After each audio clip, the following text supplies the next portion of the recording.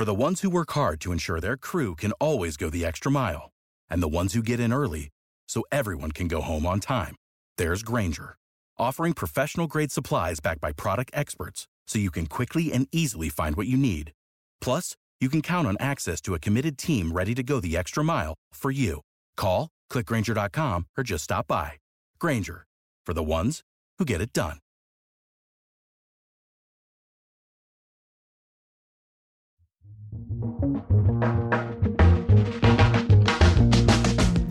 Welcome to If Then, the show about how technology is changing our lives and our future. I'm Will Oremus. And I'm April Glazer.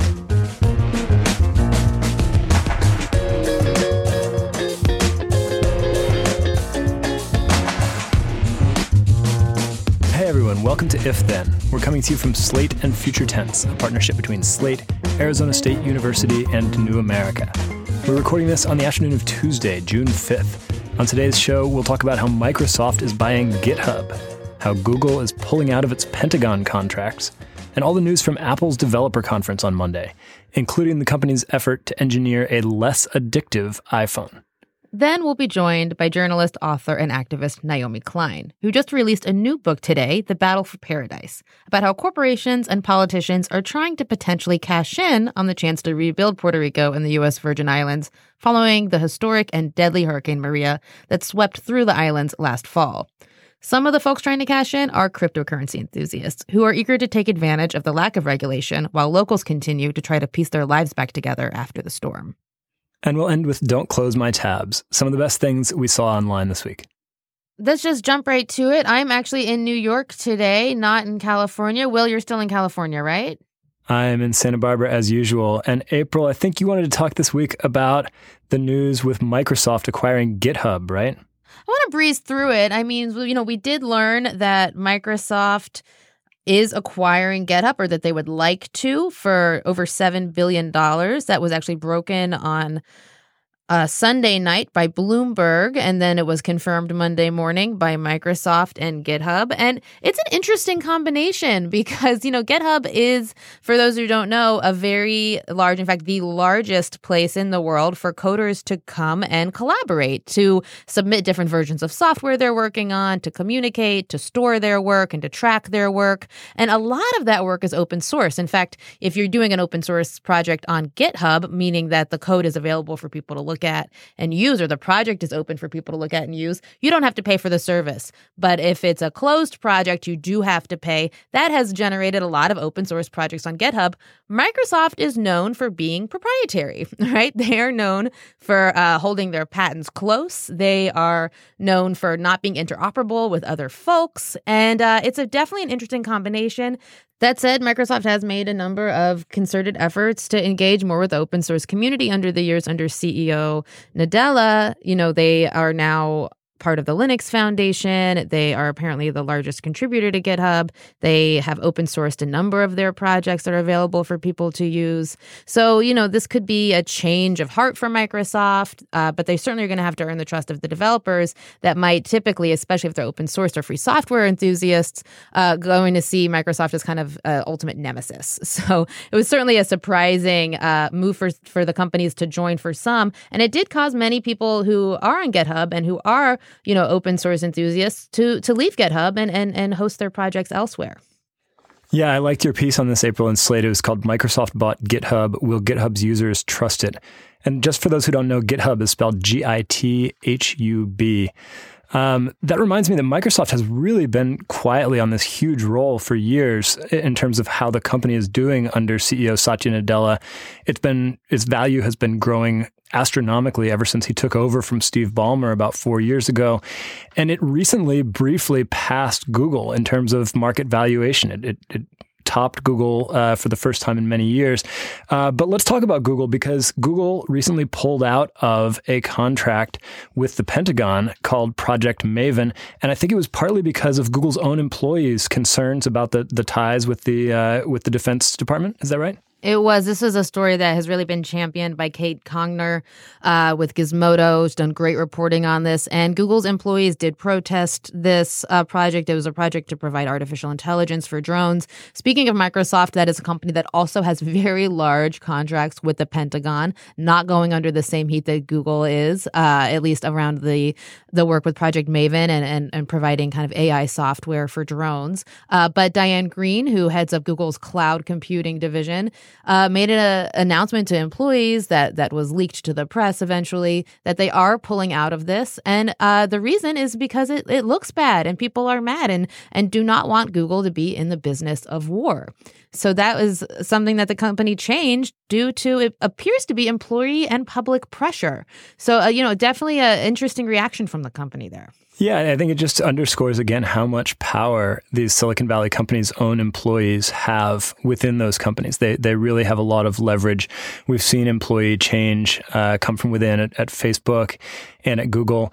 It also made me think of the fact that Google, they used to have that "Don't be evil" motto. They've pretty much ditched that by now.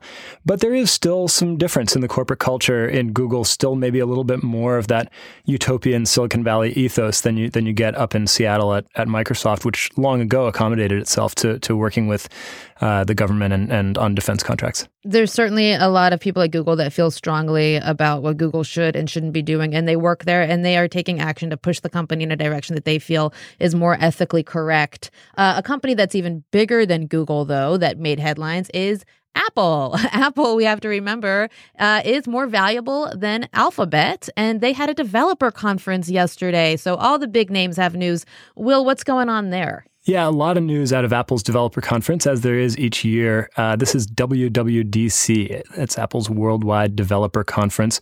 And for the most part, it's a conference that runs for several days where all the people who develop apps for the Apple App Store are invited to come and see what's new and what's coming down the line in terms of the software and the operating system. But in terms of news, the big day is the first day. It opens with a keynote. CEO Tim Cook is there. All the vice presidents are there. And the big thing that they're doing is they're showing people what is going to be coming up in the next version of iOS. So that's the operating system that runs your iPhone or iPad. And in the next version of Mac OS, which is obviously the operating system for their desktop and laptop computers. That will be called Mojave.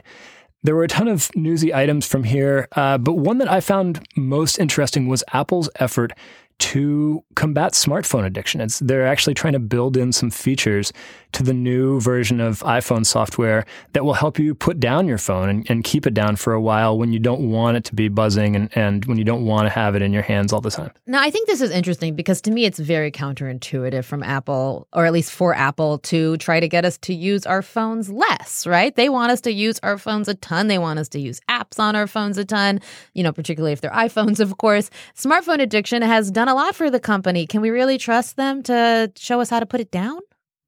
Well, that's a fair question. And it's important to note that they're responding to pressure here. There's been a big movement that's been spearheaded by some tech critics within Silicon Valley, including people who used to work at some of these big tech companies.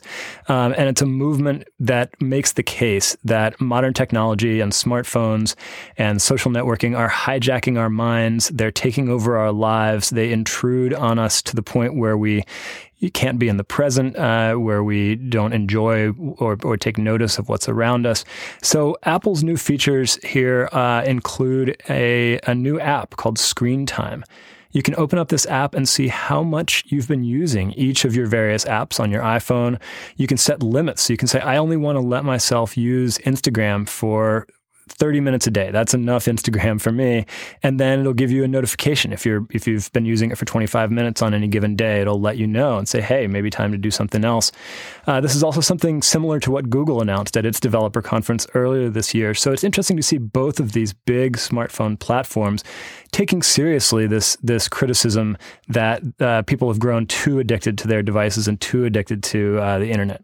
Now, what strikes me about this screen time feature is that it's essentially kind of a way of people shaming themselves or looking at your phone and saying, oh man, what a loser. I spent 2 hours today, thumbing through Instagram or Facebook or Twitter. What a waste of time. Shame is essentially the confrontation with something that you would rather not be confronted with. And so when we shame a company, it works because it's not about us necessarily. It's about someone else often, or it's about, another group that we want to shame and call attention to something that is bad. But when it's about us, I feel like we often look away. Right. And so if I was told there's an app on your phone that says, April, you can see that you were on Twitter for 3 hours today, I would probably be like, oh, F that. Like, I know I have a problem. Thank you. So we'll see how it works. It's definitely an interesting philosophy that they're trying to forward. I like that they're trying to make their phones less harmful for people because phone addiction is real.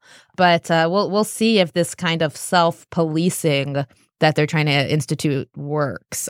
It's an interesting experiment for sure. Yeah, one thing to notice here is that they actually have linked together the self-policing mechanisms with the parental controls. So Screen Time is the app that both lets you control what your kids are doing on their phone and control what you yourself are doing on your phone. It makes sense to me in a way because we kind of lose the ability to make rational decisions when we're glued to our screen all the time. And so this is a way that you can kind of step back in maybe a more sane moment and say, hey, I'm going to try to set up some limits for myself.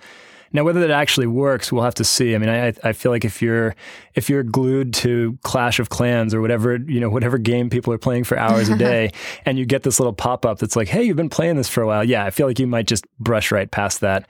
But there's one other element to this that I think is worth pointing out, and that's a change to how notifications work. So one of the big reasons that it's so hard to stay off your phone is that even when you do succeed in putting it away and closing it up, putting it in your pocket, it's going to buzz again in 5 minutes unless you're really vigilant about which apps you allow to notify you about stuff. Or if you have no friends and nobody buzzes you. But like Popular Will gets buzzed every 5 minutes. No, but it's true that notifications are a problem. Yeah, Popular Will is not a nickname that I hear very often. But yeah, and so what they're doing now is now when you get a notification, immediately from that screen, right from the lock screen where it reaches out and bugs you to check Facebook or whatever, Apple will now give you the option to turn off future notifications from that app, or you can choose an option called Deliver Quietly, and then those notifications will pile up in your notification screen, but they won't buzz you when you have your phone closed and locked and put away. To me, what that does, it actually changes the incentives for the app makers. So if you make an app, up until now, you've been able to just reach out and bother someone anytime you want with a push alert or a push notification. Well, now every time you do that, you're incurring the risk that they will say, you know what? I don't really want that app to bug me anymore. I'm going to turn off notifications from that app. I think it changes the playing field a bit, and it should be a win for people who want to strike a more rational relationship with their phones. But question, I can turn notifications off on any apps I want now. I don't see what's different. I toggle my notification settings all the time. This seems like just another wrapping paper over something they already offer.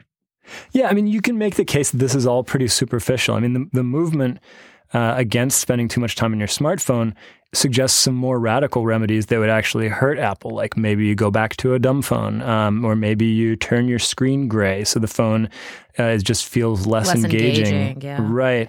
So Apple, I definitely think it's true that Apple is trying to introduce some measures that would keep people using and loving their iPhones a lot, but make them feel like they have more control. That said, there is a real difference, I think, between having to go into your settings and navigate through a bunch of different options and do a bunch of manual, turning this on and this off, versus just having that ability to on a whim say, you know what? I'm not going to get notifications from this app anymore. Right. And so, Apple really has long positioned itself as a company that takes user privacy very, very, very seriously. It had that public spar with the FBI over whether or not it was going to allow law enforcement to access the cell phone of one of the people involved in the San Bernardino killings a couple years ago. I think that was actually 3 years ago now in 2015. The thing is, though, that right before Apple's developer conference on Monday, there was a news story in the New York Times about how Facebook had been sharing user data with hardware developers and folks like Apple, right, with hardware makers and device makers. And I think that goes to show that Apple also collects data on the App Store usage and probably all kinds of stuff about your phone. I mean, we don't actually know what Apple was doing with this Facebook data. We also know that this was reported that it was happening years ago. This wasn't necessarily a news story. It had been talked about before that Facebook had this relationship with hardware developers. Still, it does call into questions, especially post-Cambridge Analytica. Why is all this data going to all these different people, and what are they doing with it? Great. Apple is always had a reputation that has been strong on privacy.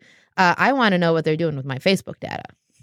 Yeah, that is an interesting story. The New York Times really seemed to think it had this huge damning scoop on the fact that Facebook had been giving all the device makers. This was back 2012, 2013, in many cases before Facebook even had apps on people's phones.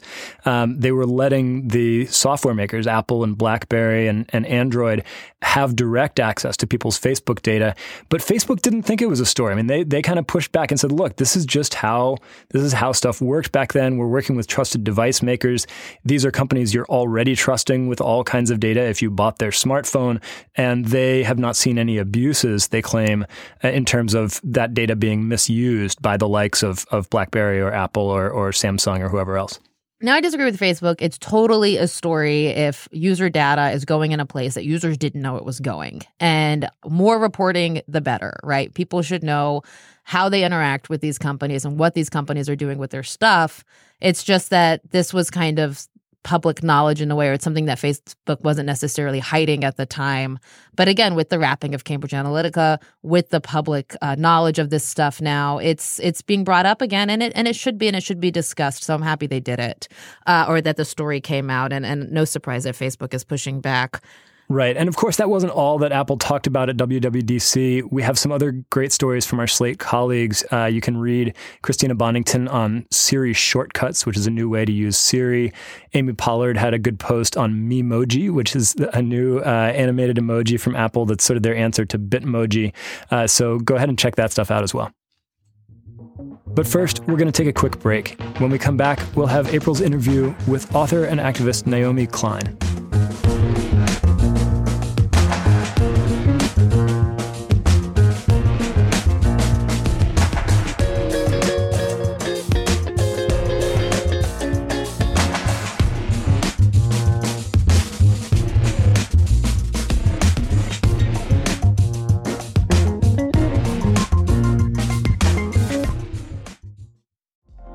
Apple Card is the perfect cashback rewards credit card.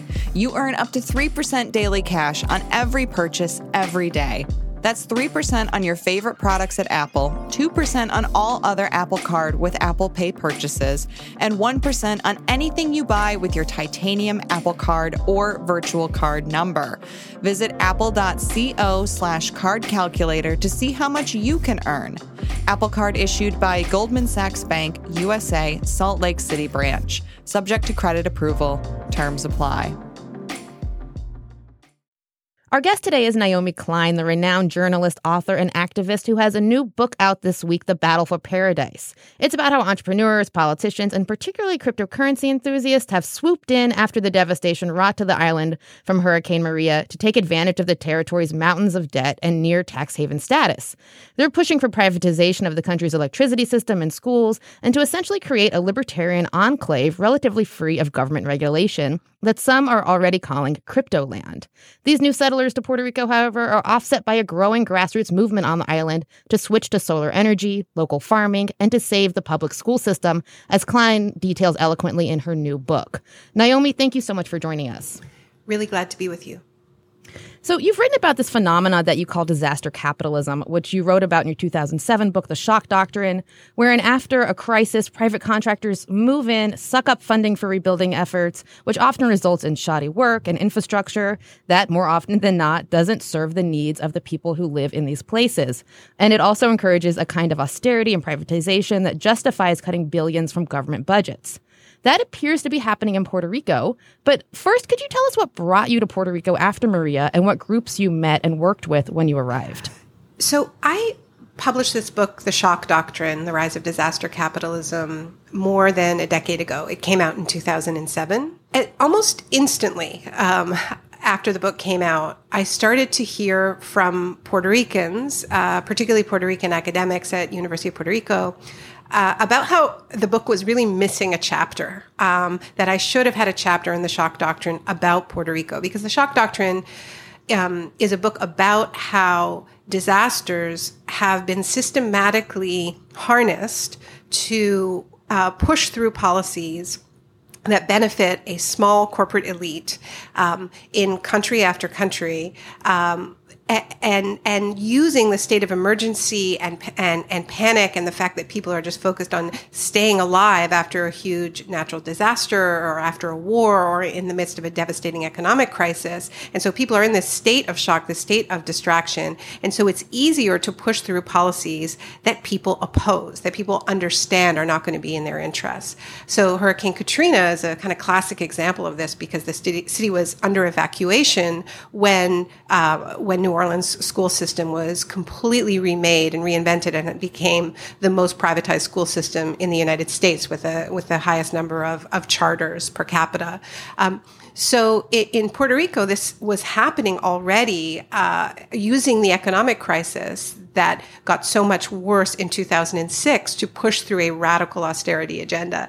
And so the groups, that's really what brought me to Puerto Rico, because after Maria, I started hearing from Puerto Ricans again, it's getting even worse. So Puerto Rico is quite a kind of unique example of what I call the shock doctrine, because you have a sort of shock after shock doctrine, right, where it was this mechanism was already very much in play using Puerto Rico's debt crisis before Maria hit, and this had been going on for well over a decade, of exploiting the debt crisis to push a plan to privatize the island's infrastructure, to radically downsize its public education system and privatize it. Huge layoffs in the public sector, huge deregulation, big giveaways to corporations and the ultra-rich to encourage them to come relocate to Puerto Rico. And then Maria hits, and the whole thing goes into hyperdrive. I mean, the fact is, Maria hadn't even made landfall before you started to see speculation in the business press that this was going to be the opportunity to privatize the electricity system. Right. And so when you came to Puerto Rico, you actually met with activists that were trying to build a different future. Can you tell us a little bit about some of the groups that you met there? Well, I met a great many people, including coalitions of economists and lawyers who have been working very hard to question the legality and legitimacy of Puerto Rico's debt, right? Because all of this is premised on the idea that Puerto Rico spent beyond its means, got itself in this mess, and has to swallow the bitter medicine, right? Mm-hmm. But if you look closely at how Puerto Rico's debt was accumulated and how it increased exponentially, a lot of it, if you do look closely and do audit the debt, may very well be illegal and violate Puerto Rico's constitution, because it invested so heavily in these really dodgy, questionable mechanisms.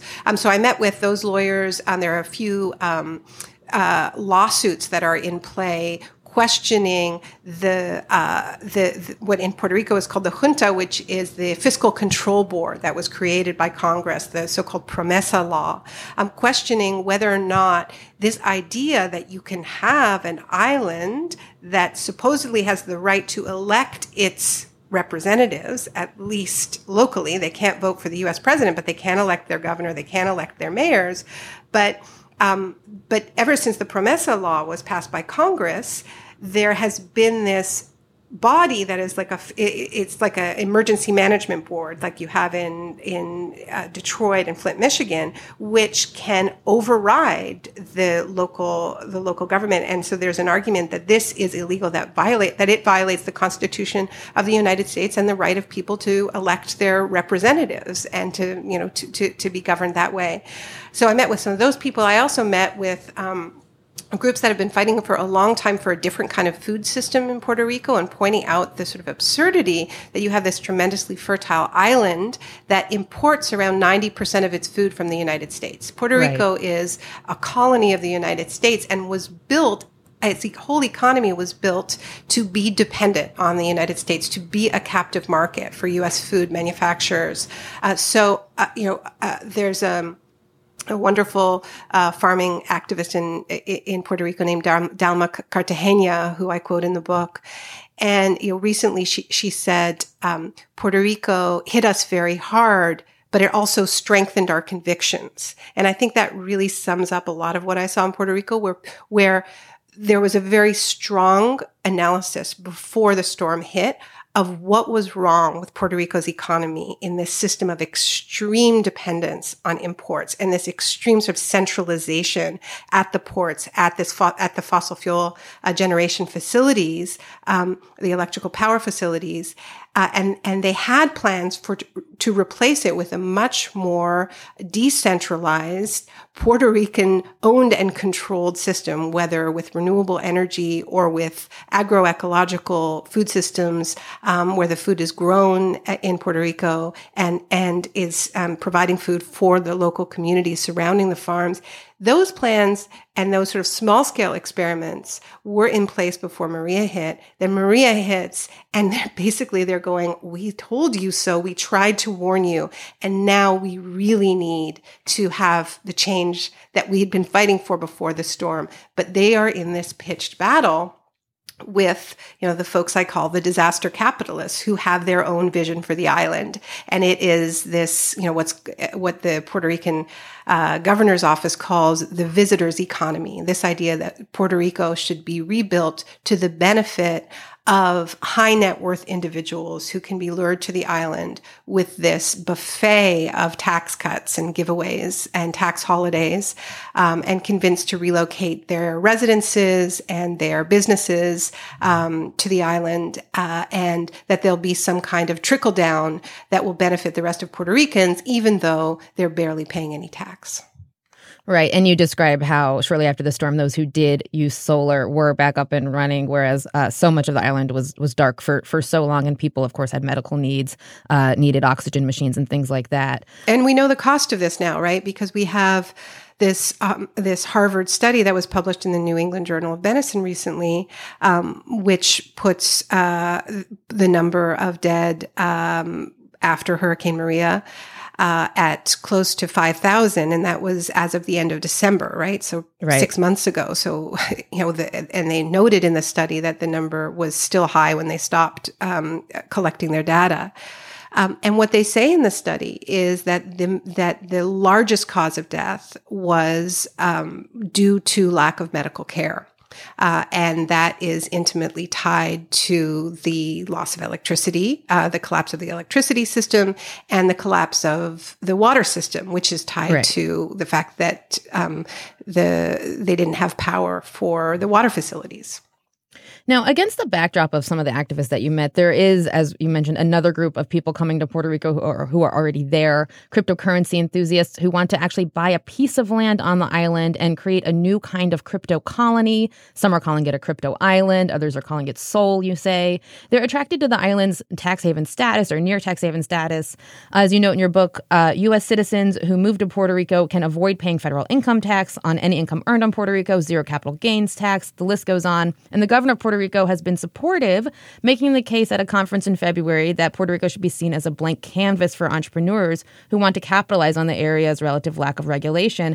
How likely do you think this kind of Bitcoin or cryptocurrency oasis is likely to come to fruition in your view? Does it seem like they have a chance at kind of building their libertarian paradise? It's really hard to know. anybody who spent time with the cryptocurrency crowd knows there is a really, really high level of fast talking bullshit.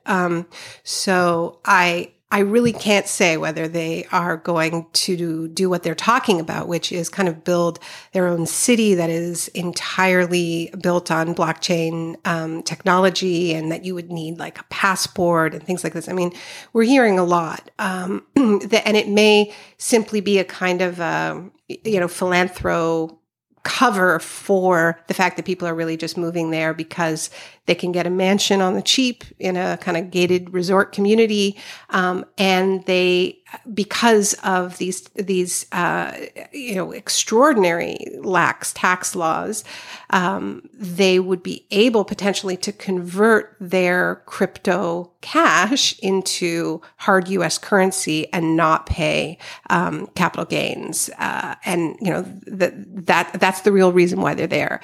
Whether they would build their libertarian fantasy land, I have no idea. I have no way of knowing, what is fantasy talk and what is real at this point. But they are looking for large pieces of land. And they do seem to have support from the government that wants to see entrepreneurs come in like them and build businesses, even blockchain businesses like they're focusing on. Right. I mean, and this is, the extraordinary thing about this is that Puerto Rico had a policy in the 40s and 50s and 60s to attract U.S. companies to the island to build factories, right? And these were tax incentives that were tied to the creation of thousands and thousands of jobs. What's extraordinary about these laws is that they're not required to create any jobs at all. I mean, they don't need to do anything but hire a gardener to benefit from these tax incentives. And then we had folks like Elon Musk come in after the storm saying he was going to ship Tesla batteries in. Google said they're going to fly their Project Loon balloons to provide internet over the island. And then just last week, I reported on the FCC announcing they're going to give $900 million to companies to build internet infrastructure throughout Puerto Rico. I found out that was a very inflated number, and most of that money is coming from a fund from the FCC that's actually designated specifically to provide subsidized phone service and internet service for people who are 135% below the poverty line. So they're draining a fund for people who are well below the poverty line to get subsidized phone service to kind of rebuild Puerto Rico. But it seems like a lot of that infrastructure they're putting in is actually not going to be necessarily affordable in any way for people that live on the island. Particularly, outside of urban centers.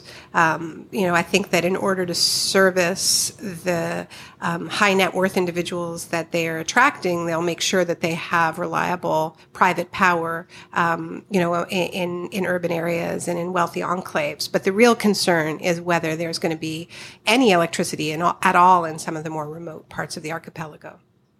Right. And what are your thoughts then on these kind of private companies or, even folks like Elon Musk or Google coming in and saying that they're going to swoop in with some of their solutions? Well, look, I mean, Tesla provided batteries for a children's hospital, solar panels and batteries for a children's hospital. I mean, who is going to argue with that? That's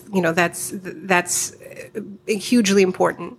But I also think there's been a lot of talk and not enough of follow-up, and it's sort of almost using Puerto Rico as as an advertising platform for some of these companies. And, in terms of the follow-through that people so desperately need, there has not been nearly enough. And what I found in my reporting on the island is that people want power, not just electricity. They also want political power. They want to have a say in how their electricity is generated. And they're worried about this sort of green energy becoming a cover for privatization. I met somebody when I was in Puerto Rico, a trade union leader, who talked about how he was worried that Puerto Rico was going to have a lot of green energy and no power. No political power. And, this fits in with a colonial relationship with the United States. I mean, Puerto Rico is often referred to as the world's oldest colony. And that's true that they have been a colony since Puerto Rico was handed over from Spain to the United States. So what people are fighting for in Puerto Rico is real sovereignty, energy sovereignty, food sovereignty, and yes, political sovereignty as well. How can people who are in the U.S. on the mainland who are watching this happen, how can they help? What can they do? Well, this book that I just put out is 100% a fundraiser for the most exciting political phenomenon happening in Puerto Rico, in my opinion, which is the emergence of a coalition called Junta Gente. It's a coalition of 60 organizations that are putting forward what they're calling a people's platform for how the island should be rebuilt in the interests of Puerto Ricans, not in the interests of foreign investors. And they've been having meetings all over the archipelago to get real input from communities that were very, very hard hit by Maria, and saying, what do you want? What kind of electricity do you want? What do you want your food system to look like? How do we prepare for the next shock? And so this is a coalition that includes economists, lawyers, grassroots farmers, people who were involved in these extraordinary mutual support networks that got food to communities when FEMA failed. And so they've come together in this remarkable way to put forward their vision. And I would really encourage people to just support Junta Gente, to go to juntagente.org, make a donation. Any proceeds from my book will go directly to them. The whole advance goes to them. I'm not taking a cent. And I really believe that because the economic balance is so completely out of whack in terms of the people who have their sort of fantasy libertarian idea of what the island should be, have such deep pockets in order to, to make their dream a reality, that it's really important to fund the grassroots in this moment so that they can, put another vision for Puerto Rico forward. Naomi Klein, thanks so much for coming on the show. Thank you so much. All right, stay with us. We just have one more break, and then don't close my tabs. Some of the best things we've seen on the web this week.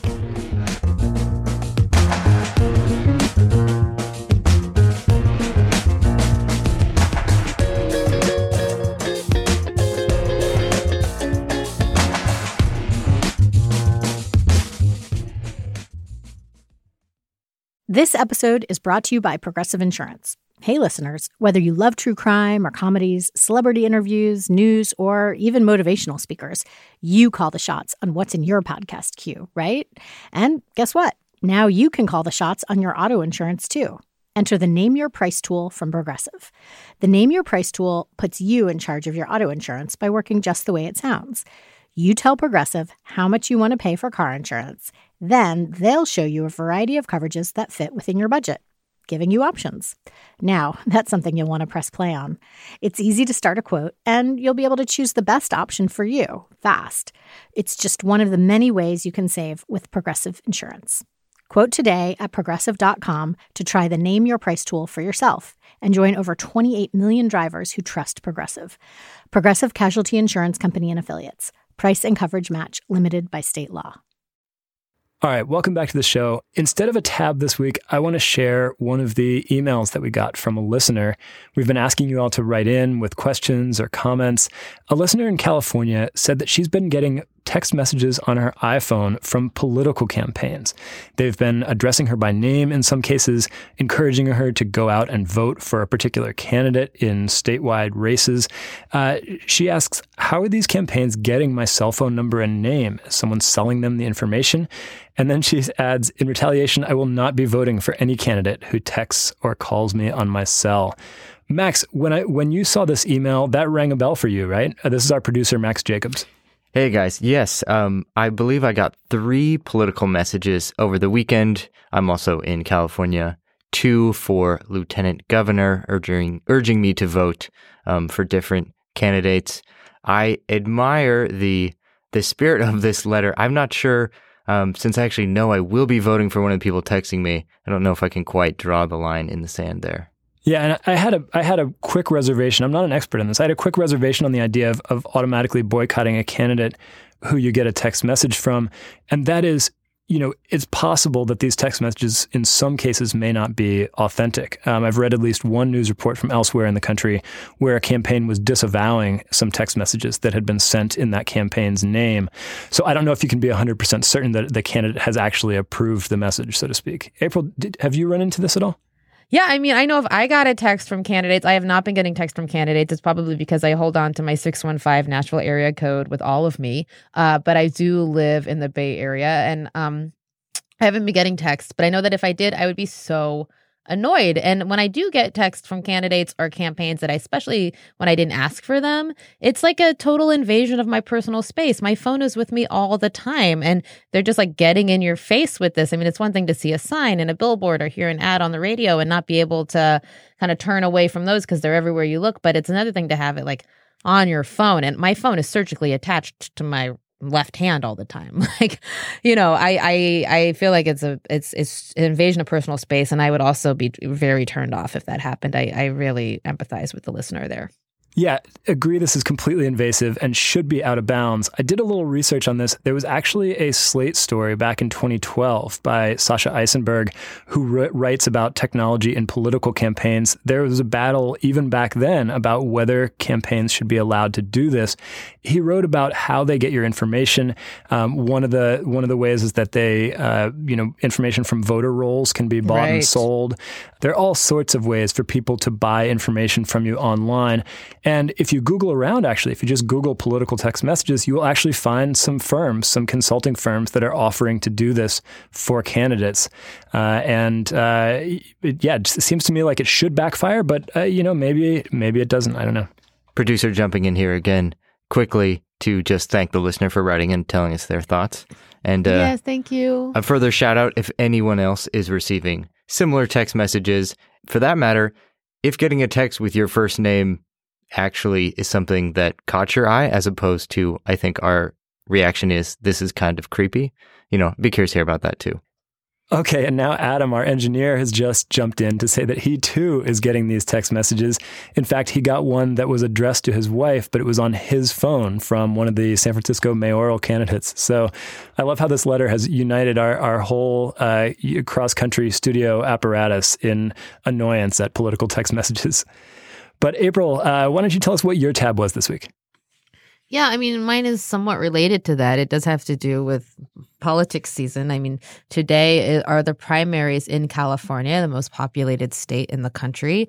And there is a standoff happening right now, at least with the mayoral race in San Francisco, which is a race that typically tech entrepreneurs have been very, very involved in. And it's a very contentious race this year. After Mayor Ed Lee passed away, sadly, his predecessor, London Breed, stepped in. She was then pushed out because she's going to be running for election and they didn't want her to have an unfair advantage. It's a hotly debated race. And typically we see the entrepreneurs kind of put their hand on the scale. Marissa Mayer did commercial for Mayor Lee back in the day.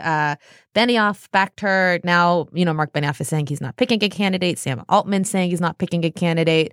We're seeing tech leaders kind of back away from this election more than they used to. They used to be very engaged in local San Francisco politics. So there was an article in the New York Times about this. Sorry, just to jump back into that. It's called "Tech Was Supposed to Get Political." It's hanging back in this election. And it's about this kind of relative silence from these industry leaders in the place that they call home, where they used to really put their finger on the scale. Yeah, one of the reactions that I saw to that story was a sort of slightly bitter reaction from someone who I'm guessing is kind of a center-left technologist. They're saying, well, what do you expect? The tech magnates are backing off from the so-called resistance because the resistance doesn't want them. And progressives on the left are anti-tech, and so they've alienated this potential animating force in liberal politics. What do you think of that? I mean, I don't know what the resistance wants or doesn't want, but I will say that, to have tech leaders like, Mark Zuckerberg or Sheryl Sandberg back a progressive candidate isn't necessarily going to look good for those candidates that maybe want to look like they're going to be strong on these superpowers that are having a large effect on the city. So if a politician is hoping to look progressive, they might not want to align themselves with these tech candidates that used to, be buddy-buddy with the Obama administration and be really, really close with these kinds of more progressive candidates publicly. They have had a bad year, and the candidates might want to distance themselves from that. And it makes sense in a way. All right, that's going to do it for our show this week. You can get updates about what's coming up next by following us on Twitter at IfThenPod. You can also email us, as our kind listener from California did this week, at ifthen@slate.com. Send us your tech questions, show and guest suggestions, or just say hi. You can follow me and Will on Twitter as well. I'm at April Laser, and Will is at Will Oremus. Thanks again to our guest, Naomi Klein. You can follow her on Twitter at Naomi A. Klein. And if you'd leave us a comment and review on iTunes, we'd be forever grateful. It really helps to boost our show and let more listeners find out about us. It's sort of crucial to our show's success and future. So thanks so much when you do that. Nah, we don't need your haters. No, but if you love us, do let us know. If Then is a production of Slate and Future Tense, a partnership between Slate, Arizona State University, and New America. Our producer is Max Jacobs. Thanks to Don Allis at A Room with a VU in Santa Barbara. Thanks to Adam Munoz at Fantasy Studios in Berkeley, and thanks to Shasha Leonard at Slate in Brooklyn. We will see y'all next week.